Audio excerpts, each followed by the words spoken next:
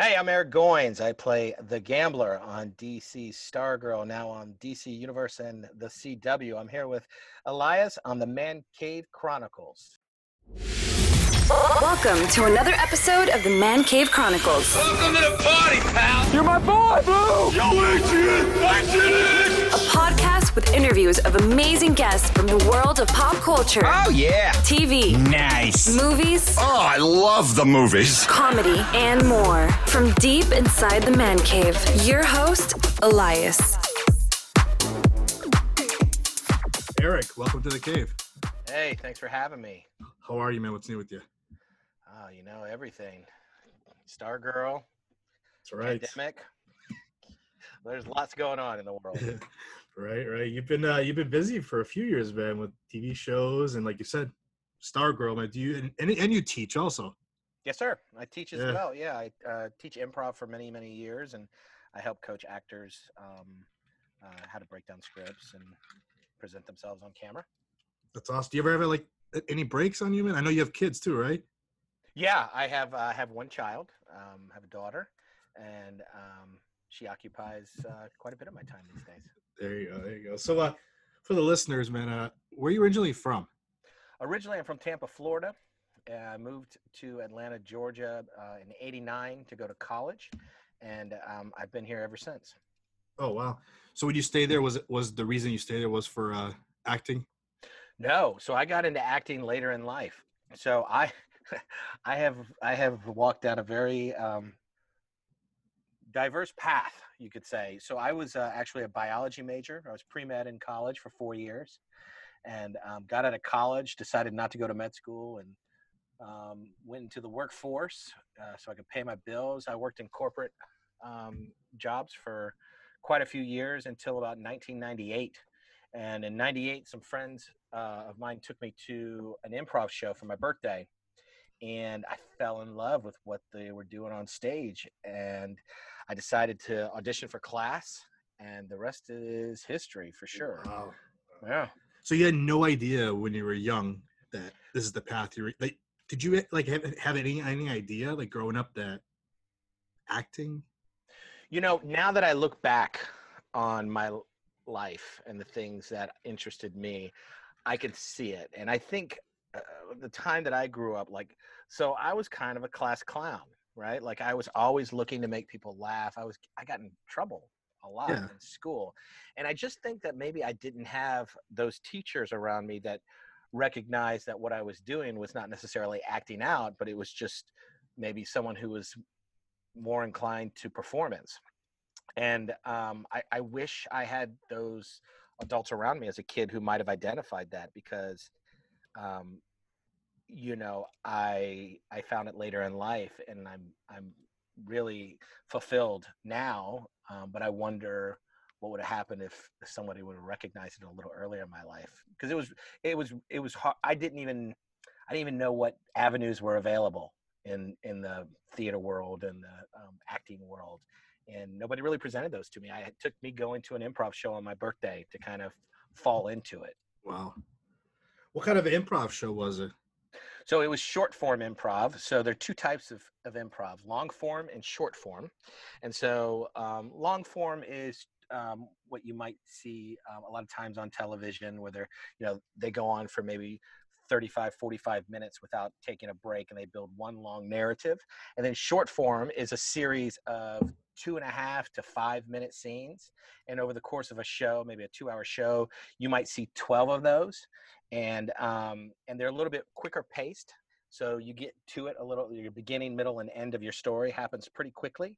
And then they throw kind of traditional improv games on top of those scenes to kind of boost the entertainment factor. And so you end up getting a little bit more audience participation, and it's a little faster paced and a little more dynamic in the sense of when you're watching it. If a scene's not going well, then it ends and you start a new one. Whereas in long form, if the scene's not going well, you got to really fight to get this thing back on track. So when you were doing the improv, were you also taking acting classes? No, I haven't really taken any like I've taken very few traditional acting classes. Yeah. Most of my training came from my improv training, and I think it's incredible training for any actor. I think every single person should take improv, quite frankly, because it teaches these great lessons. And the lessons are, first of all, that we shouldn't judge each other, because when you're on stage, if you're judging your partner, then you're not going to have a very successful experience, because you're thinking about what's wrong with your partner and why they just said that, as opposed to just living in the moment. But it also teaches you not to judge yourself. And I think that's an important lesson for actors, to make their choice and dive in head first. And hopefully everyone likes it, but if they don't, it's nothing personal.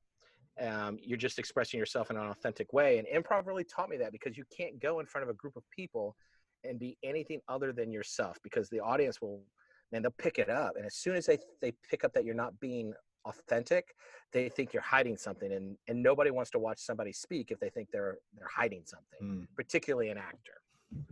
Do you like interacting with the audience? I got to tell you, it's the only addiction I have.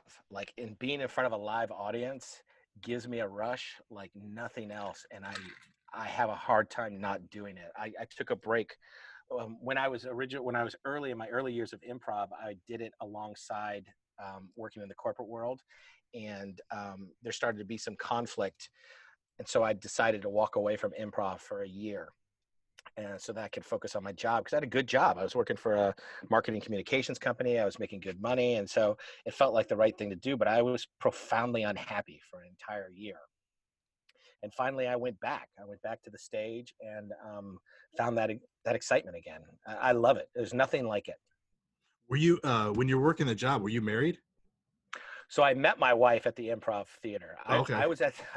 So I performed improv Tuesday night, Thursday night, 2 shows on Friday night, 2 shows on Saturday night, rehearsal on Wednesdays. Sometimes we rehearsed on Mondays. So it was like a 5 or 6 day a week thing.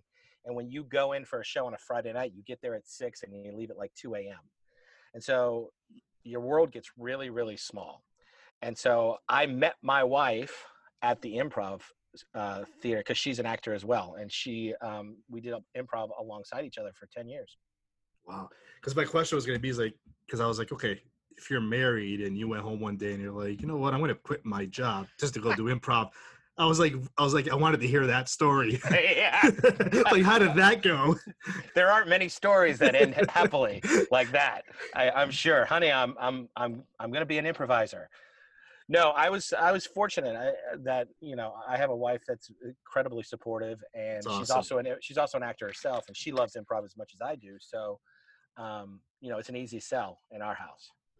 Because like one of the questions I always ask people, I've had guests where they're in college and they don't even know they're going to get into acting, and when they do, it's like, how did that conversation go when you went home, for spring break or something like that, and you tell your parents, I'm going to go in the acting world? And it's always like, some parents are flipping out. Some parents are like, we kind of had an idea this is what you really wanted to do. Yeah, I'm sure those conversations happen all over the country, all over the world every day. Fortunately, I had good supportive family and good supportive people around me, and it wasn't never an issue. How long did you do improv until you started going out for auditions for TV shows and film? I was probably doing improv for about 5 years before I got an agent. And it just so happened a friend of mine was at an audition, and he called me and said, "Hey, I think they're looking for someone that's just like you." And I was like, I don't have an agent. I don't know how to. I've never been to an audition. And he said, "Just take a picture and print it out and bring it." And I still have that picture. It's horrible. It's like black and white. It's out of focus. And I ended up getting a call back, which means they're bringing you to the second round of auditions. Yeah. So the agent actually signed me that day. So just in case I booked it, I was on their roster, right? And I've had that agent ever since. Wow. And we basically here in Atlanta had a pretty lively industrial and commercial environment here. And so I kind of cut my teeth on that kind of stuff. And then the tax incentives passed in 2008. And then TV and movies started coming to Georgia. And I was just the right place at the right time. And that's awesome. Everything kind of fell in place. Was your goal eventually TV and film, or did you at first maybe I'll just stick with improv and see where it takes me? Or Yeah, so one of the things that improv taught me is to be process driven, not product driven. So I never really set my goals in a kind of product driven sense. So I never said, I want to be on TV. I had said, I want to really engage in the process of being an actor and be really, really good at it, and be an improviser and be really, really good at it, and see where that takes me. Because I do really enjoy the process of being an actor. I enjoy doing my auditions as much as I do being on set. It's a different kind of Yeah. and a different kind of experience, but I enjoy breaking down a script, thinking about the humanity within each story and trying to apply that to myself. So the biggest advice I have for actors is just to focus on the process, and the product always seems to take care of itself if you're really focused on the process, because you'll be so good, like, Steve Martin says, you'll be so good people can't ignore you. Right. Steve Martin's a legend. Legend. Legend. I put him. I always put. I don't know what it is. I put Steve Martin in the legend category. He is in the legend category. Yeah, he's got a great book. I just got done reading his book a couple weeks ago. It's phenomenal. Like my uncle had a record. Ever hear that old record of a stand up? No, I've never heard the record. I've seen a lot of his stand up just kind of on TV. Amazing. Yeah, he's hilarious.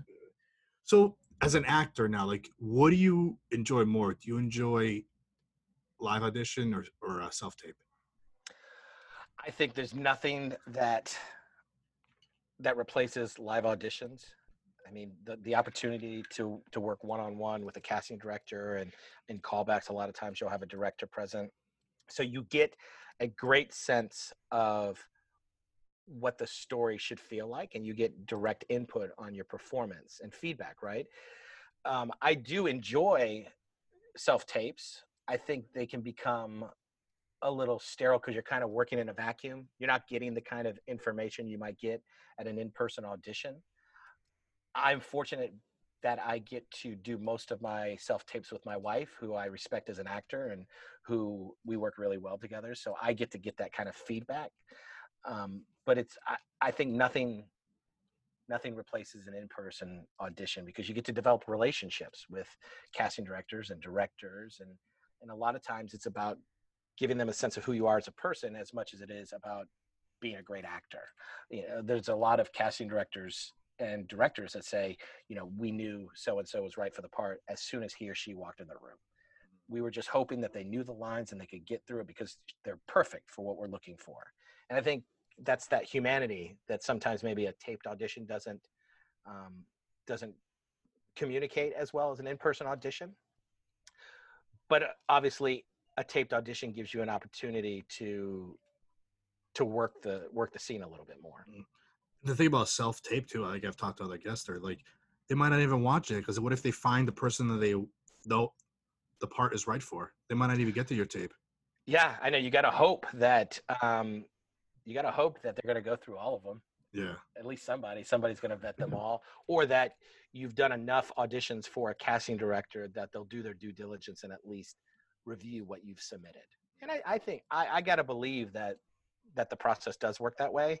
Otherwise, you're kind of starting from a doom and gloom kind of situation. So I just have to believe in the best and believe that my chances are as good as anybody else who submits that day, and that everyone's going to get a fair shake. And I got to believe in that. So before you got cast on Stargirl, you did a few other shows like Beat the Browns, One Tree Hill. Like, what was like one of your favorite ones that sticks out the most? Halt and Catch Fire was probably one of my favorite opportunities. It was a great cast, a great production, a lot of fun. It was about kind of like the advent of the laptop computer in the 80s, which is kind of like an era that I grew up in. So it's kind of nostalgic for me. It was a lot of fun working with someone like Scoot McNairy for a long term. Was a lot of fun. I would say another great experience that I had, I actually got cut out of the movie, but the experience was amazing. It's a movie called The Boss, and it stars Melissa McCarthy. And I was on there for what was supposed to be just a single line with her. And in the callback, she and I improvised quite a bit. And we went on for a long time in the single scene. And when I got on set, she wanted to improvise with me. and we spent almost half a day, maybe longer, improvising this scene between the two of us, which while I was doing it was this realization. I was like, oh, this is where I was meant to be.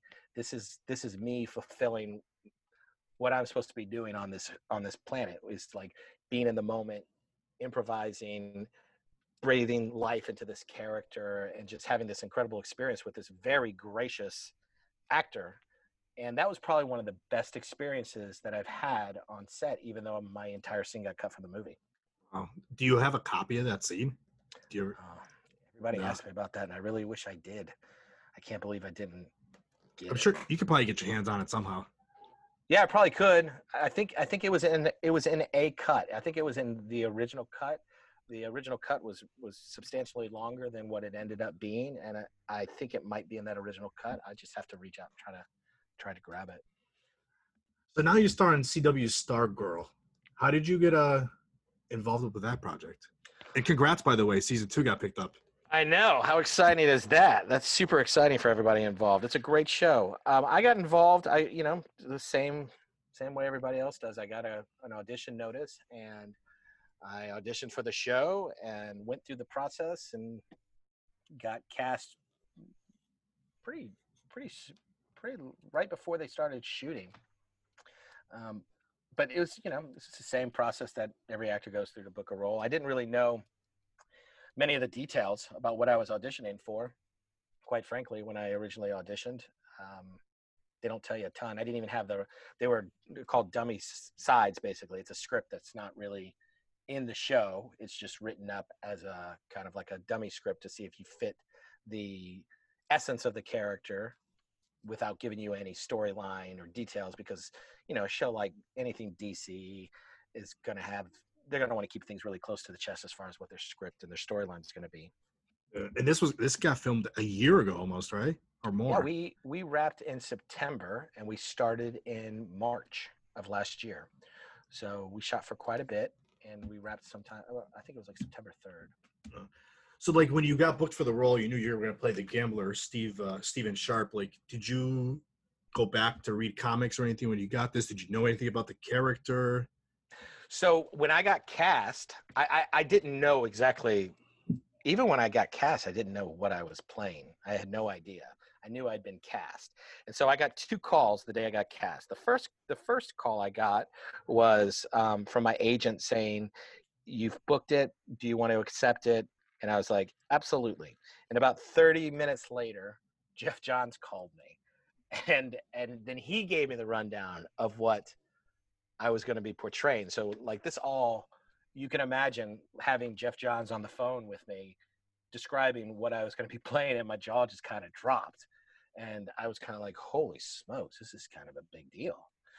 And so as soon as I kind of, as soon as I came back down to earth and got my wits about me, I started immediately reading up on the Gambler. And so there's not a ton of information online. There's, Wikipedia has really good information. And so I immediately started doing my research on the character. How would you describe him? Because like what from, between me watching the show and like even I just try to do some research on the character, and all I can find is like he likes to gamble and he turns into a villain. Yeah. So, his backstory is he had a girlfriend. He wanted to marry her. She kind of ran off with someone because he won a big take. He won a large sum of money, and Stephen Sharp was upset about it, and a windfall of money came his way by chance, and so he started believing in luck. He ended up going against the Green Lantern. I would describe the Gambler, the way I approach the character is he's one part riverboat gambler, which is kind of like, smooth and confident. He's one part Tony Soprano because he's dangerous. And then he's one part Colonel Sanders because he's just got this Southern charm about him. And then every once in a while he gets a little fanciful and throwing a little foghorn leghorn. But I think of him as kind of like a survivor. And he'll do whatever it takes to get through the moment in order to get what he wants in the marathon. And so he is a villain amongst the villains. And so when you look at other villains, they all have superpowers, or they're gifted. Either they have they either have super strength, or they're able to use weapons effectively, or they have a ring, or they can fly, or they're super strength. The gambler is he's just a sociopath. He's just trying to outsmart everyone else. And I think that's an interesting take on a villain, because he doesn't have the superpower to back him up. He's got to be smart, and he's got to be ruthless, because that's the only tools he has. And I find that compelling in a character, that he can't fall back on something beyond himself. He has to always rely on himself. I know, it's like, it must be a little bummer that you can't wear like a super suit or something like that. Well, I do have this really amazing outfit that I wore for the pilot, but because I'm not in the pilot very much, like, I basically get thrown by the staff right off the bat. You don't really get a good look at it, but it is really cool. Like, it is this long purple coat with these really nice suit. It's a custom made suit, silk kind of cravat that comes out of my shirt, this really beautiful purple hat. It's a really beautiful outfit. It's not like bulky and like got, abs etched into it, but it makes you feel really slick. Like, I describe the gambler as walking through life like syrup. He just kind of makes his way, like almost like a snake. And the outfit really makes you feel slick. I can see that. I can definitely see that. How fun has it been playing a supervillain? Oh, man. Well, not even a villain, not even a supervillain. It is amazing. It's so much fun. It's I don't know. I think it's every actor's dream, just to play a villain, and to play a supervillain within a DC show. I mean, especially a character that really hasn't been on screen before. So the gambler has only been two-dimensional. You can only see him in the comics. And so I get to kind of define him in 3 dimensions, and his voice and his posture and the way he moves throughout the world. And I think that's an incredible opportunity and a responsibility, quite frankly, to take this character on amongst a group of people who have, kind of followed these characters for some people their entire lives. Oh yeah, definitely. So what's been like your favorite scene that you were in, or episode? I've loved them all. I would say my scene with Amy Smart in episode 2, where she's trying to make suggestions at work, and I keep shutting her down. That was one of my favorite scenes to shoot, because first of all, Amy Smart is just delightful to work with and a person, but it was a fun way to establish who the gambler was right off the bat. He's this guy that just irrationally shuts down everyone's idea, and he only asks what people's thoughts are because he thinks everyone needs to hear it. He's really not concerned with it. And that's kind of a fun way to approach a scene. And I would say that was probably my favorite scene of the season. How much improv do you get to put for the character? I was given a lot of latitude. I think everybody was, to breathe life into these characters. And I was just reading the other day that, like Angelica and Luke improv'd a great deal of their scene in the last episode the other night on episode 8. So there was a great feeling of collaboration. I can't tell you exactly what I improv'd and what was scripted, because I can't remember it. Yeah. But I know that there was a great opportunity for us to just really breathe life and to walk in these shoes, and it was encouraged. Is there anything that you would change about the character? I think not necessarily change, but if I were to see the character begin to grow, I would like to see him become a little bit more of an imposing fighter. Like, I'd like to see him be a really good, like Sportsmaster and Tigress. They're incredible fighters. Yeah. I would like to see the gambler be incredibly competent as in defending himself, because I think it's unexpected. And you got to think, if this guy carries himself in such a confident way. I've taken martial arts a long time, and one of the things that my instructors always tell me is like, always be careful about the guy who's quiet and doesn't flout his abilities, because that's the guy that knows something you don't. And I think the gambler's kind of like that. I feel like he carries himself as he knows something, or at least he thinks he knows something that no one else knows. And I'd love to see the surprise be that he's this incredible, competent That's awesome. fighter. Have they after it was announced that season 2 got picked up, have they said anything to you guys about when do you think you'll start filming? No, nothing. And I think that's, I think it's a question for everybody right now with the world the way it is and the pandemic. I think everybody's trying to navigate what that looks like, shooting in this environment. So I think everyone's cautious and using, they're being discerning about how to do this and do it properly. And I think at the end of the day, most of the people involved are mostly concerned about everybody's safety and health. And I'll be anxious to see how it all kind of unfolds. But they haven't contacted me specifically. So what's next for you? Did you have any other projects that you worked on before the whole quarantine started?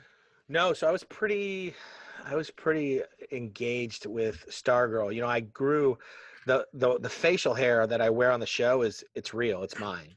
Yeah. And so, I spent 7 months with this long chin beard and the handlebar mustache, and that's a tough look to sell in other projects, right?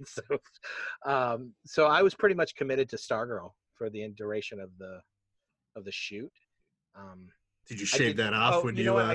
I did shoot an episode of Cobra Kai, but I think that was after we wrapped, and I got to shave the facial hair. I actually kept it for a little bit afterwards, and then shaved it. How many episodes did you do with Cobra Kai? I just did one, just the one. Have you watched that show at all? I have. I think it's a fun show. Yeah. Again, Karate Kid is one of my right. favorite movies. So how can you not like seeing these characters come back? And I think it's a really cool take how they've crafted this story to kind of flip things. I think it's really ingenious. What I know you can't tell us that much about it, but what episode are you in? It's in season 3. I don't know what the episode number is, but it'll be the episode that's getting released. I believe it just got moved to Netflix. It did. Yeah. They haven't announced any time yet. People are thinking September, December, who knows. Well, I can't wait to see it on Netflix. That's for sure. So do you have like a dream role that you want to play someday? Wow, that's a great question. I mean, the gambler is pretty darn close to being a dream role, and I'd love to see the character, lead to other opportunities. The gambler was about as close to a dream role as you can hope for. Who knows? We might do a crossover with your character too. Yeah, who knows? I think being a part of any compelling story that matters, I'm all for. That's kind of where I kind of pride myself on kind of taking things the way they come, and I think all roles can be dream roles if you look at them in the right way. What's on your downtime? What do you enjoy doing? I enjoy gardening, if you can imagine, if you can believe that. I really enjoy working out in the garden. I have a small garden on my patio, spending time with my daughter, exercising, and I like to cook. Oh, there you go.